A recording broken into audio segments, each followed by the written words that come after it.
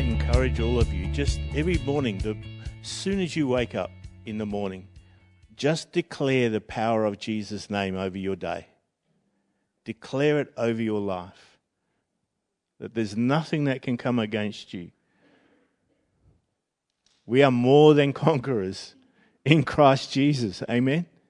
And the Holy Spirit is so real. He wants to make himself real to us.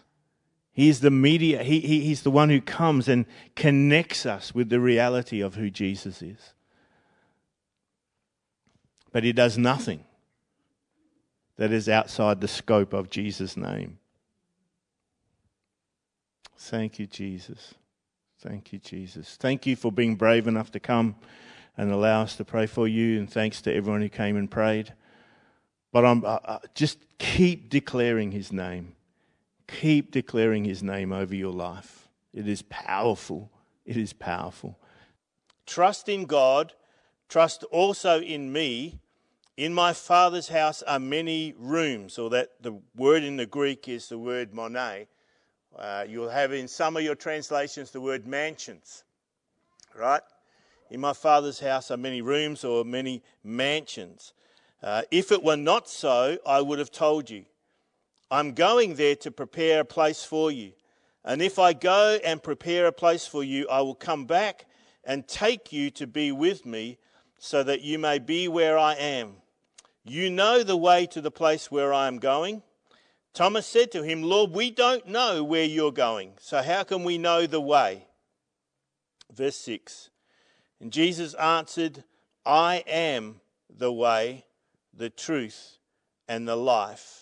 No one comes to the Father except through me. So it's another one of those I am statements that Jesus makes. I am the way, the truth, and the life. Statements that declare him to be the Messiah, to be the one that they've been looking for over 2,000 years. A statement that would have had Jesus stoned to death for blasphemy. And that's what the Pharisees wanted to do, except that it was true. So they had no grounds to actually stone him. You know, we live in such a chaotic world, a world that's tormented by unrest, that's tormented by hatred and chaos. And we all desire peace. We all want to find that place of rest. We want to be free from the cares of this world. Billionaires think they can be. They go and buy their idyllic island getaways. They're isolated away from everyone just to try and get away. And sometimes we think if we had all the money in the world, if we had perfect health, if we had everything we thought we would want and need, that we could find peace and rest. But you only have to look at some rich people's lives to discover, well, actually it doesn't give them the rest that they're really looking for. I grew up, I said the other day, I grew up on the outskirts of Adelaide, and every weekend, my brother and I and our two friends just down the road, we would just go bush, right from an early young age. And Mum would pack our lunch for us for the day, and we'd take our little army canteens full of water, and we'd be gone for the whole day, as early as we could get until the sun went down. Every weekend we'd be gone, catching frogs and lizards and stuff so we could sell them at the local pet shop to get some pocket money. Don't see kids doing that these days. They're too scared of little creatures. We used to catch snakes because they brought the best money. And so every weekend we'd be gone, and so I was used to that kind of thing. I was used to being out there, fending for ourselves, or so we thought, And I, as I'm sure many kids have done, and probably people in this room, there are times when, as a kid, your will starts to clash with your parents' will. You have those moments where there's friction, and there can be some really heated arguments, even when you're little. You're pressing the boundaries. And I did what every other kid did at some stage in their life, I ran away from home. So I packed my bag and I took my little canteen of water and I thought, right, I'm used to the bush. I can survive out there. I'm not afraid of snakes. And so I thought, I'm gone. So I left. I told him, I'm leaving home. That's it. You'll never see me again. And I was gone. Until the sun started to go down and it started to get cold and you start to get hungry and, in the end, you go back home. We all look for opportunities to escape because we want to have that perfect, idyllic, peaceful, restful life. You know what it's like sometimes when you go on holidays? You want to get away, you want to get to a place where you can just relax and rest, and you go away for a few weeks, but as the holiday draws to a close, it's like you're torn between two lots of feelings, because on one side you think, I don't want this to end, I just want to stay here, I want the holiday to continue forever, and yet there's another part of you that says, I really just want to get home, I want to get back to my own bed. Robin and I used to travel a lot. Part of an international team, we travelled, I don't know how many international trips, over 50 international trips, 26 or 27 different countries. And we spent a lot of time away from home. And as it was an incredible period of our life, incredible blessings. I mean, we just felt so privileged to be able to see some of the places that we saw and be able to minister into some of those countries. Some where the gospel hardly ever goes, and that was an incredible privilege. But the airports and airplanes and hotels aren't all that they're cracked up to be. Especially when you're doing it, week in, week out. It starts to wear thin. And you just want to get back to your own bed. Because we are creatures of habit. We like the familiar. And yet, in every one of us, there's also this streak in us where we like adventure. We want to discover something new. And yet we like the familiar. You ever been torn with those kinds of feelings? I mean, we've all got them. We all have those. One of the reasons I think that that sci-fi movies have become so popular, and documentaries on astronomy and the planets and all of that kind of stuff. I think one of the reasons why those things are popular because we know that there's more out there, and we're looking for a perfect world. There is something in every single person where we know that there is more to experience than just some of the mundane stuff that we go through every single day. In fact, I think we know intrinsically within us that we belong to another world. A place that actually where we find perfect peace and rest. C.S. Lewis said this. If I find in myself desires which nothing in this world can satisfy, the only logical explanation is that I was made for another world. In other words, his argument is that, if money or careers or possessions or all the other pursuits that we grasp at in life don't bring us a sense of that feeling of, I'm home. I'm at peace, I'm at rest, then maybe we've been designed for something else. Maybe we've been designed for another place. If everything in this natural world cannot satisfy the real deep longing in our soul, then perhaps we've been created to experience another realm and to live from another realm. And so Jesus presents this thing to these disciples. They're fearful that he's going to leave them alone. He's going to leave them as orphans. And he says, don't worry, guys, because I'm going to a place that I'm preparing something for you. So Thomas asks him the question. He says, Lord, we don't know where you're going. How can we know the way? How can we know how to get there? I think his real question was this. Jesus, can you take us home? Can you take us home? Can you take us to that place of perfect peace and rest? I think that was the real question behind the question. Can you take us to a place where our soul can find rest? In a world of chaos, can we find true rest? I am the way, the truth, and the life. No one can get to the Father except through me. No one can get to where the Father lives. No one can get into that realm of heaven except through me. No one can find that place of perfect rest and peace except through me. That's what Jesus was saying. You know, there's a natural world and there's a supernatural world. We live in this natural world. Jesus is the Saviour of the world. He is the bridge that spans two worlds.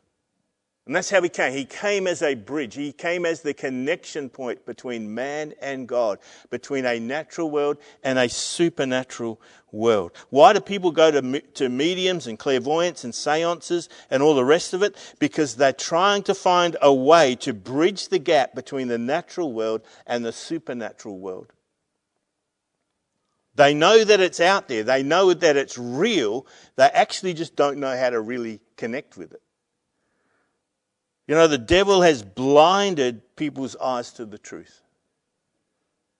He's deceived people into thinking there's an alternative other than Jesus.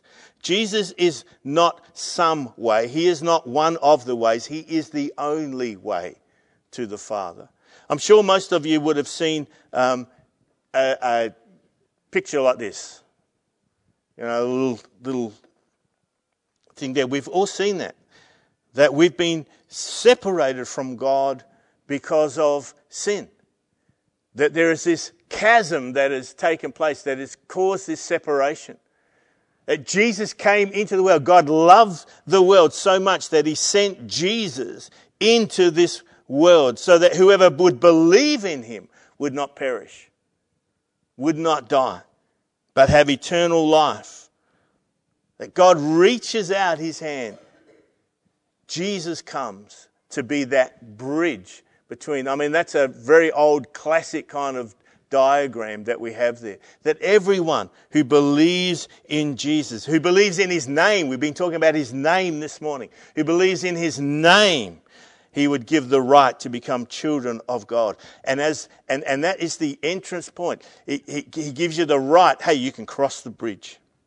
I am the bridge. But now as you put your trust in me, as you believe in me, the gate's open. We looked at that last week. The gate, he is the door.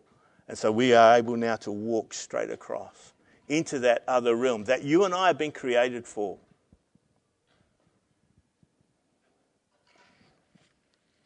Now we live in a time where even in the church, the subject of sin is taboo. Not allowed to talk about it.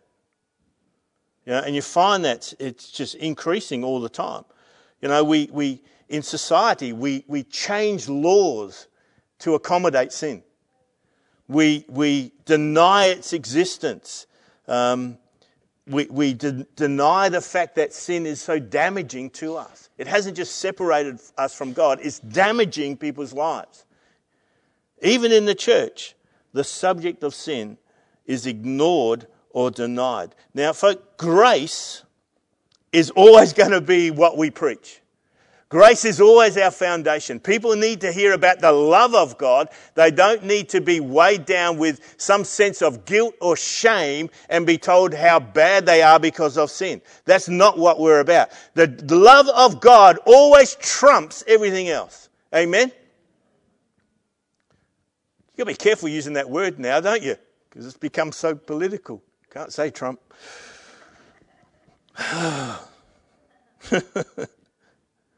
People need to know how much God loves them.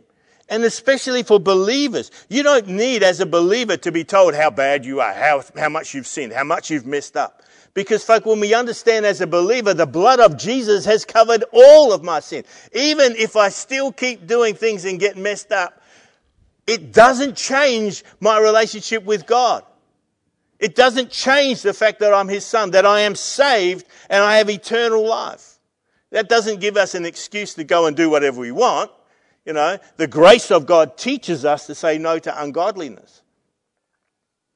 And so as much as we want to maintain, always, our priority is to maintain the foundation of grace. There is a time where people who have not received Jesus need to understand that they are separated from God because of sin. Because of Adam's sin, but not just that. They've inherited, they were born with a sin nature. And they couldn't help that. That's your lot in life when you get born as a human being. Because we're all descended from Adam. But here's the thing. That nature actually causes you to sin. And so as much as we can look back and we can point the finger at Adam and say, well, it's all your fault, Adam, I'm innocent. No, actually, we're all guilty. We're all guilty because we all do sin. You're very quiet here this morning. Don't feel guilty. All right? That's the last thing I want you to do. But folk, if we don't address at times the reality of sin, then grace is not recognized for what it really is. Without addressing the reality of sin, grace gets cheapened. Grace, the sacrifice of Jesus gets diminished and gets cheapened. The blood of Jesus gets devalued. And we lose sight of how great a salvation we really have.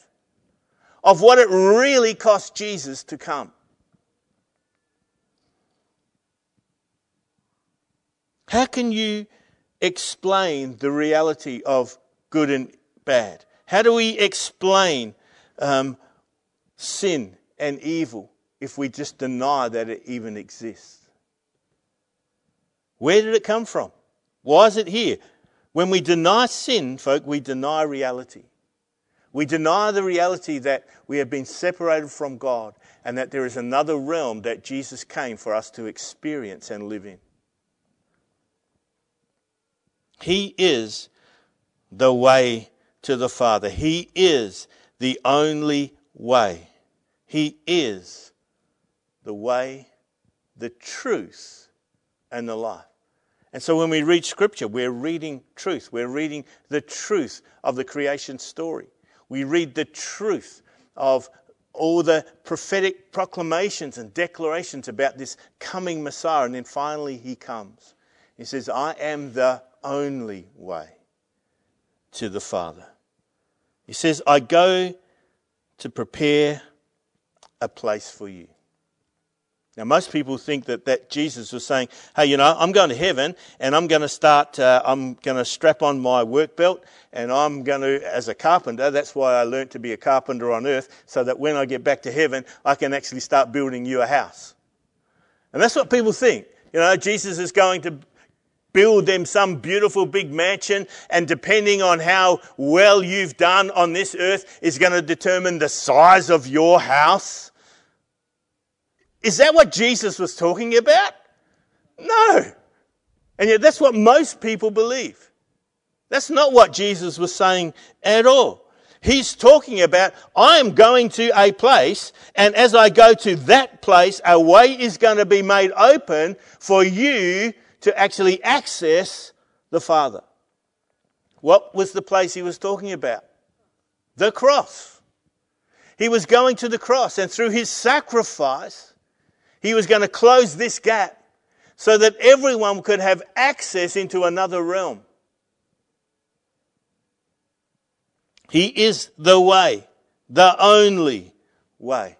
When he's talking about, in my Father's house there are many mansions. What's he talking about? A whole lot of houses that look like they've been made of gold? No, he's talking about, guys, there's an endless, there's an infinite experience. There are infinite experiences in that kingdom that you can encounter, that you can know, that you can encounter.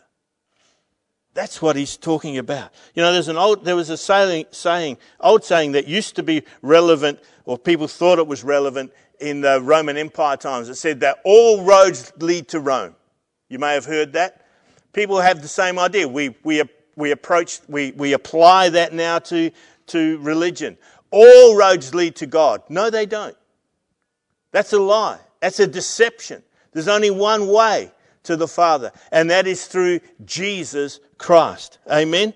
There are many religions whose philosophy may lead people to a better, more moral life, but they do not lead people into an experience of knowing God. None of them do. Jesus, the only way to the Father. And he tells us in his very next statement why. He says, because I am the truth. I am the truth. What I declare to you is truth. There's only one way you can get to the Father and know him. You have to be qualified. In actual fact, you have to be as holy as God is to be able to have access to God. That's a frightening statement. But that is the wonder of what Jesus accomplished for you and I. And if we deny sin, we devalue what actually happened, the transaction that took place when we received Jesus. Because something amazing happened. When we received him, we received his righteousness.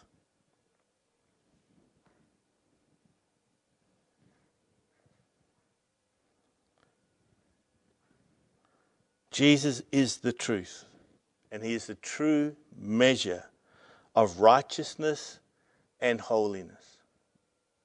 Here's a little test to see whether we really have grasped the reality of God's grace and his gift of righteousness. Because this is what we as human beings tend to do. We'll go before God and we know that we simply can't come before him. We can't have access to him unless we are right. Right? I think we all know that. But how do we do that? How do many people do that? We come and we bring the lack of someone else's righteousness.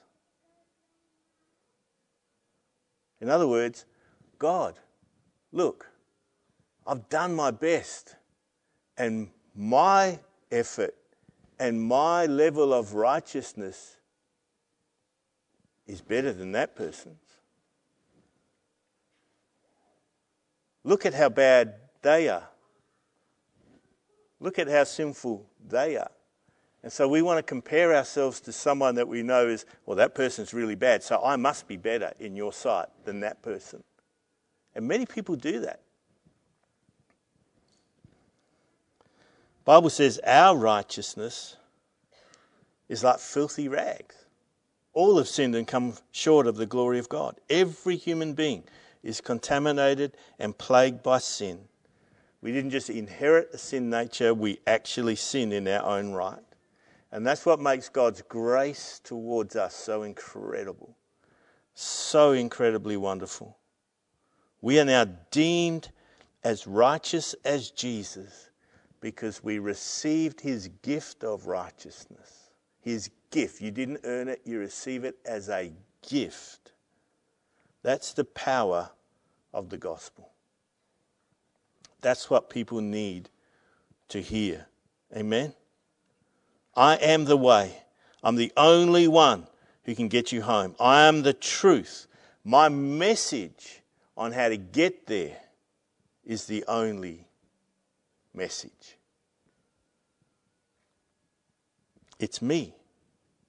I am that bridge. I am that door. I am that gate. I am the way, the truth, and the life. So that if you receive me, you also receive my righteousness, and now you have free access into that realm, into home, into that place of perfect peace and rest. I am the life. Jesus, the bridge between that gap. I'm the life. Jesus was speaking in both physical and spiritual terms. He's not just saying, I've come so that sometime in the future you might access that kingdom. You know, after you die, all will be well. No, he's saying, guys, I'm the way, the truth, and the life, and I want you to experience that now. I didn't come so that you could have life sometime in the future. I came so that you could have life now. You know, folk, that's the thing. Every one of us, we should be experiencing the reality of eternal life now. Because that's how Jesus lived. He didn't live with a hope, oh, one day. No, he lived in the reality of the power of that kingdom every single day. That's why he was able to go around and just touch people who were blind and they got healed. It's why he says to you and I, if we believe that we can live in that realm, from that kingdom, you and I can do exactly what Jesus did. Folks, that makes Christianity exciting. I love those opportunities. If I go and prepare a place for you, I will come back and take you to be with me so that you also may be where I am. Jesus wasn't talking about, I'm going to come back and I'm going to whisk you all off to heaven. Because if that's what he meant when he said this, he failed. And if Jesus failed, that means he lied. And Jesus can't lie. Amen? He didn't come back and say, you know, guys, when I come back, then we're all going to go. Because when he rose from the grave and he did come back and they saw him come back, he hung around with them for 40 days. Walked with them, talked with them, ate with them. And then he did leave. He ascended into heaven and he didn't take them. Ever thought about this? So clearly in John 14, Jesus wasn't talking about, I'm going to whisk you all off to heaven now. He was talking about, I'm creating a way for you to be able to experience home, my home, now. If you're not sure, just go back to John 14. Let's read a couple more verses and I'll show you something here. John 14 and verse 15 says, if you love me, you will obey what I command. What was the command that Jesus was asking for them to obey? To believe. Love one another, love God, believe. Believe in me. Right? You can see that all through Scripture. Every time when Jesus talks about obey my commands, when he's talking to believers, when he's talking to his disciples, he's talking about put your trust in me. Believe in me. I will ask the Father, he will give you another counselor to be with you forever, the Spirit of truth. The world cannot accept him because it neither sees him nor knows him, but you know him, for he lives with you and will be in you. I will not leave you as orphans. I will come to you. Before long, the world will not see me anymore, but you will see me. Because I live, you also will live. On that day, you will realize that I am in my Father, and you are in me, and I am in you. Wow, what a powerful, powerful verse that is. No other religion in the world, none, lays claim that God can live in you. Only Jesus makes that statement, and Jesus can't lie. So when you feel alone as a believer, you need to put that doubt and that lie out, and you need to come back to the reality and the truth of Scripture. Jesus, who is truth, the way, the truth, the life, and just say, hey, Jesus, you are in me. You are in me. I might not feel that way right now, but I believe truth. Look at verse 23, because this is key. This is a fantastic verse. If anyone loves me, he will obey my teaching. My Father will love him, and we will come to him and make our home with him. That word home, you only find this word twice in Scripture. It's the word mone. Where Jesus says, I'm going to create a mansion for you. I'm preparing a place, a mansion, a home for you. And where is that home? Jesus now just tells us it's in you. Him going to the cross created a way for God to come and make his home in you and I. Wow, what a powerful, powerful thing. Jesus, the way to the Father, the way home. He is the truth. And the only way to receive this truth, receive his righteousness and live in that righteousness, to have that life, is to believe in him.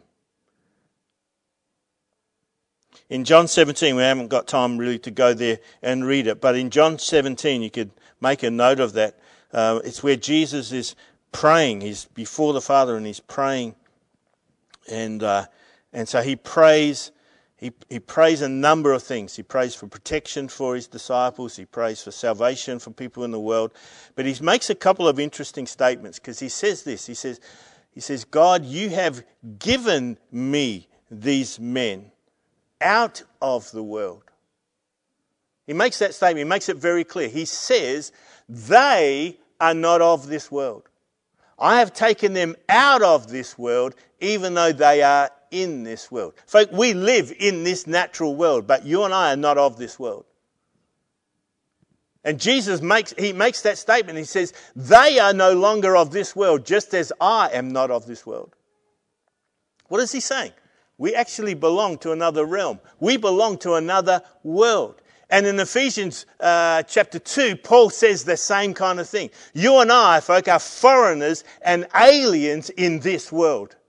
We no longer belong to this world. We belong to another realm. Why is it that we have these longings in our heart for that realm? Because that's how you were created. You were made for something more. Star Trek. To go where no man has ever gone before. What's the Toy Story 1, Dione? To infinity and beyond. Why not? For you and I were created for something much more than this. Much more than this. We are in this world, but not of this world, because Jesus made the way for us to go into another realm. No one comes to the Father except through me. Jesus is the only way to God, and that's a truth that so many people fight. They fight it with, no, all roads lead to God. All roads lead to heaven. Folk, they do not. There's every other world religion, no matter which one it is, doesn't matter, Judaism, Islam, Buddhism, Hinduism, all of them have the same kind of thing. They are all structured around what is called moralistic deism. Big term. I don't know if anyone of you understand what that is. But simply put, it's this. It's man putting a structure, putting a system in place where we try and better ourselves, make ourselves more holy, make ourselves more righteous, so that God will find us acceptable. It's called moral deism. It's man trying to make his way to God. It's man trying to bridge the gap. So we bridge it through our good works. And we think that's going to get us to the other side. We bridge it with forms of religion. We think money can buy our way. We think if we can just become more moral people, that will bridge the gap. Every one of them fails. It's impossible. What does it do? It forces people to go back to a form of self-righteousness, to rely on themselves and on themselves. And all that ends up doing is it causes people to live a duplicitous life. In other words, we put on masks. We try and put on a show for everyone else, and we put on a show for God to make it look as though we're better than what we are, but inside we are rotting away because we know who we really are. And that's the power of God's grace. It doesn't come and automatically change you into a totally, perfectly moral person. It comes and superimposes the righteousness of Jesus over your life so that when God looks at you, he sees you as perfect. And he knows all your faults. He knows you're still going to fail. And yet he says, you know, the blood of Jesus is more powerful than your failure. You know that when they tracked down the 9/11 bombers, you know, the guys who flew those planes into the World Trade Center, and they tracked down their movements and they found where they stayed the few nights before. They were able to do this, FBI or CIA or whoever. And they found the hotels they were staying in, and they looked at what they were doing. And that night before, every one of them, they spent a lot of money on alcohol. These are people who proclaim their devout worship of their God, who are willing to die for their God, who believe that they have to live this righteous moral life where they pray 5 times a day and wash and go through all of this ritual. But the night before, they spent a whole lot of money on alcohol, on prostitutes, and on a whole lot of pornography. They found the same when they actually raided Osama bin Laden's little lair when they found him. They found the most violent, terrible pornography on their computers. What is that? That is, we put on this mask, we put on this show for everyone else, and we think it's even going to impress God. But the reality of how we live is totally different. Folks, Jesus is truth. And that means he wants you and I to be truthful. He wants you and I to be truthful with ourselves. And when we are, what does that do? That just leads us to a place of greater worship because of his incredible sacrifice and grace that comes to us. That says, you know, even despite the mess that you're actually in, man, I love you. And I care for you. And I've done everything I can to actually bridge that gap. And it's not got anything to do with you trying to be a better person. It has everything to do with what Jesus has done for you and I. Here's another little test to see if we truly believe that Jesus is the only way, that we really get grace. Do you love anything else more than God? Here's a 10 Commandments pop quiz. Do you love anything else more than God? Do you love your wife? Do you love your kids? Your home, your boat, your car, your job, fishing? Josh? The reality is there are times in our life where every one of us do. Every one of us have those moments where our kids occupy all of our time and we just love them and we would do anything for them. You know? What is that? Well, love the Lord your God. Have no other gods before. Every one of us have just broken that commandment. Do not take the Lord's name in vain. You know, we've reduced that down to, okay, make sure you don't use Jesus' name as a swear word. But that's the lowest common denominator. You know, that's talking about honouring the name of Jesus. Do you know, every time you get sick, you get a little sniffle, and the first thing you do, your first thought is to run to the doctor? What have we just done with the name of Jesus? Well, that one come a bit close to home. Can you see what I'm saying? We're not honouring the name of God the way that we should, because our first port of call would be to call on his name, not call on the doctor. I don't think anyone in this place deliberately goes out and has a systematic or systemic lifestyle of lying. I don't think any one of us do, but every one of us in this place has lied. There's another one down. Dong. You know, I don't think anyone here's murdered anyone. You might have thought about it, but, you know, we harbour anger and hatred towards people sometimes. You may not have committed adultery, but I'll guarantee pretty much everyone has thought about it. Maybe not the kids, but... You know, you get really angry when you see someone who you don't particularly like and you just see everything going right in their life. You know, and you get, why is it all going well for them? And I love you, God, and everything seems to go wrong. Huh? And then we see something go wrong in their life and we get, yay. You know, we get all happy. What is that? It's jealousy. You know, we could go through every one of those commandments and every one of us would fail. You know, God's not into the modernistic approach of, well, you can just keep sitting that exam as long as, you know, as often as you need to until eventually you get better at it, you know, and, you know, at least you tried. And here's the cheat notes so that you can get a little bit further along. God's not like that. Folk, every one of us will fail on that test. And we'll fail every day. The 10 Commandments were not given to you to make you a better person. They weren't given as laws to try and get you to be holy. They were given to show us the fact that we could never do it by ourselves. We could never manage it on our own.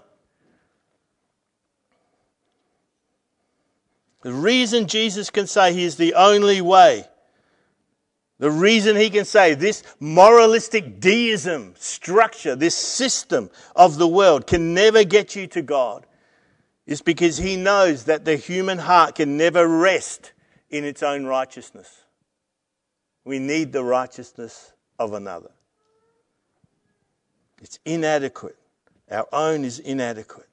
He knows that the only way home, the only way that we can find rest for our soul is by receiving and accepting the righteousness that can only come from one source. And that's from Jesus himself. Now, we live in an age of identity politics.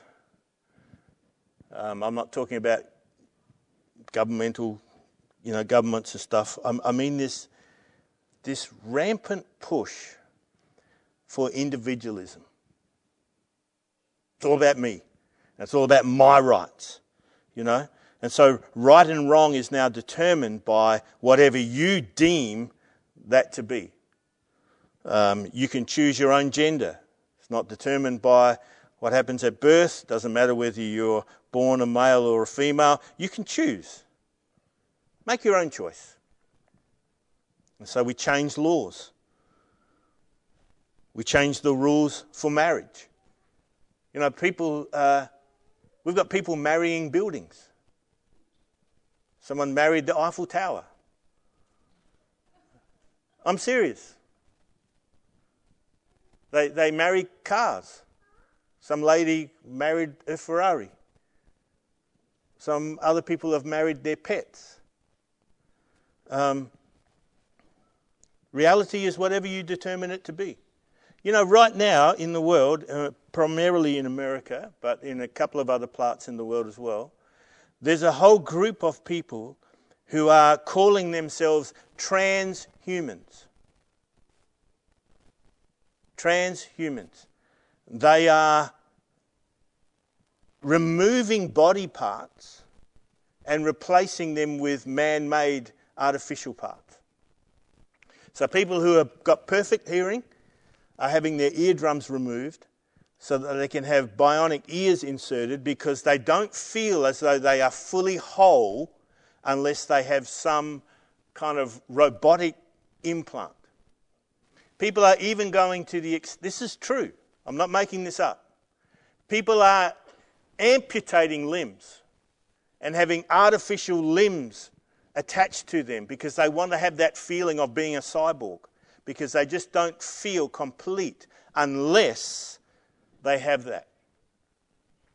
And the sad thing for me is, one, you've got doctors doing it. But the second thing is that you can't say anything against it. Because if you do, you're regarded as a bigot. And this is happening all through society at all different kinds of levels. And the moment that you challenge it, you are persecuted for it. Why is that? Because people don't want to accept truth anymore. Truth has gone out the window. Truth is just whatever you determine it to be. Folks, this is not truth. This is not a justifiable way of life. This is a mental illness. But you can't call it out. This is all the result of sin.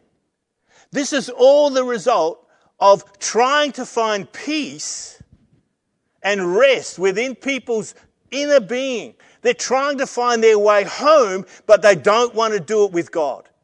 They don't want to do it with Jesus. They want to find some other way, and it ends up in madness.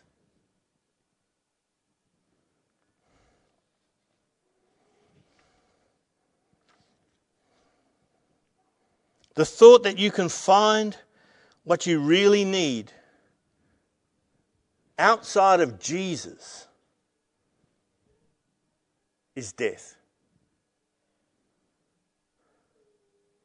The idea that you can find what you need in Jesus gets rejected because it means that we have to submit to truth, absolute truth that is outside of our own ideas on truth. There is absolute truth. People deny it. When you deliberately take God out of the picture, you have no way to reference reality. No way to explain that there's evil in the world. No way to explain why there is suffering. And it's not God's fault. He didn't make it happen. He is not punishing people. Man's turned his back on God and he's created chaos for himself. The mess is a result of people trying to find peace, trying to find their way home, trying to find their way into that realm of reality that they know exists, but they don't want to submit their lives to a Saviour. And that's why you have all of these bizarre things going on. It's out of a desperate cry to find identity.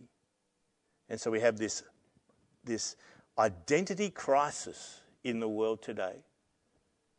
And if people could just come back and heed Jesus' words, I am the way, the truth, and the life.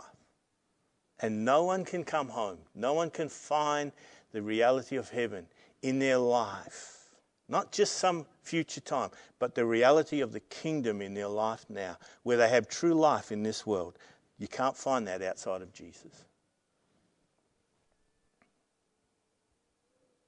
Now, the trap of this world is that we think if I can just get more of stuff, if I can get more money, if I get more possessions, then I'll find it. It's a vain, futile idea. Let me close with this. I think it's Luke 15. We have the story of the prodigal son. And he asks his father for his inheritance. He takes it. He runs away from home. And he wastes it. He spends it on getting drunk. He spends it on prostitutes. He ends up wasting all of his inheritance.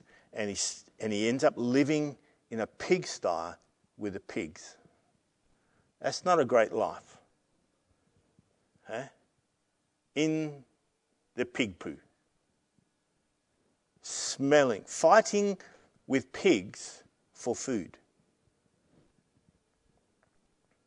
There's a whole other life that was available to him. And he wasted it all thinking this is going to give him satisfaction. This is going to give me rest. This is going to give me fulfillment. And he almost destroyed his life in doing it. And finally one day, we know the story, finally one day he realizes, even if I could just work as a servant back in my father's house, I'd be far better off than I am. And so he writes this speech and he rehearses it over and over in his mind. Yeah, I'm going to go to my father. I'm going to beg him, let me come back and just be a servant and serve in your house. And he goes back and you can imagine he's walking down the road and he's reciting, this is what I'm going to say, this is what I'm going to say. Then his father sees him coming and he runs to him and puts a ring on his finger, puts a robe on him, calls hey, we're going to have a party, we're going to have a feast, because my son has come home. And he just grabs him and he embraces him while his son is covered in pig poo. The stink of it, the stench of it, and he just embraces him and he kisses him. Actually, when you read it, the literal meaning of it, he just doesn't stop kissing. He just keeps kissing and kissing and kissing him. He embraces him. And he tells his household, let's have a party. And they have a big feast and there's music. And the music's so loud that the people out in the fields can hear it. And they come and they want to know what's going on. And that's the way the Father receives every single person when they come back to Him. Religion doesn't get you there. Only Jesus does.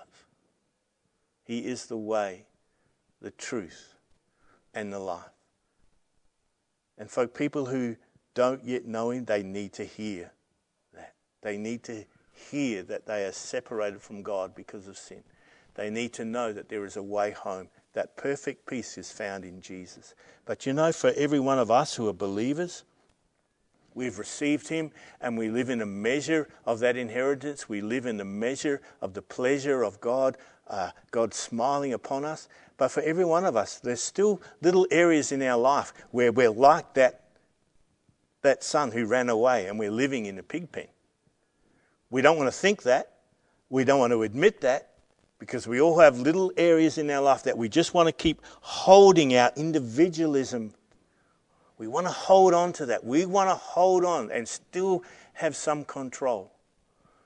But when you see that in the light of truth, it's just like living in a pig pen covered in excrement. We need to shake all that off, come to our senses, and come to that place where it actually requires submission to Jesus. And say, Jesus, you are the only way. You are the truth. And you are the life. And I submit every part of my life to you.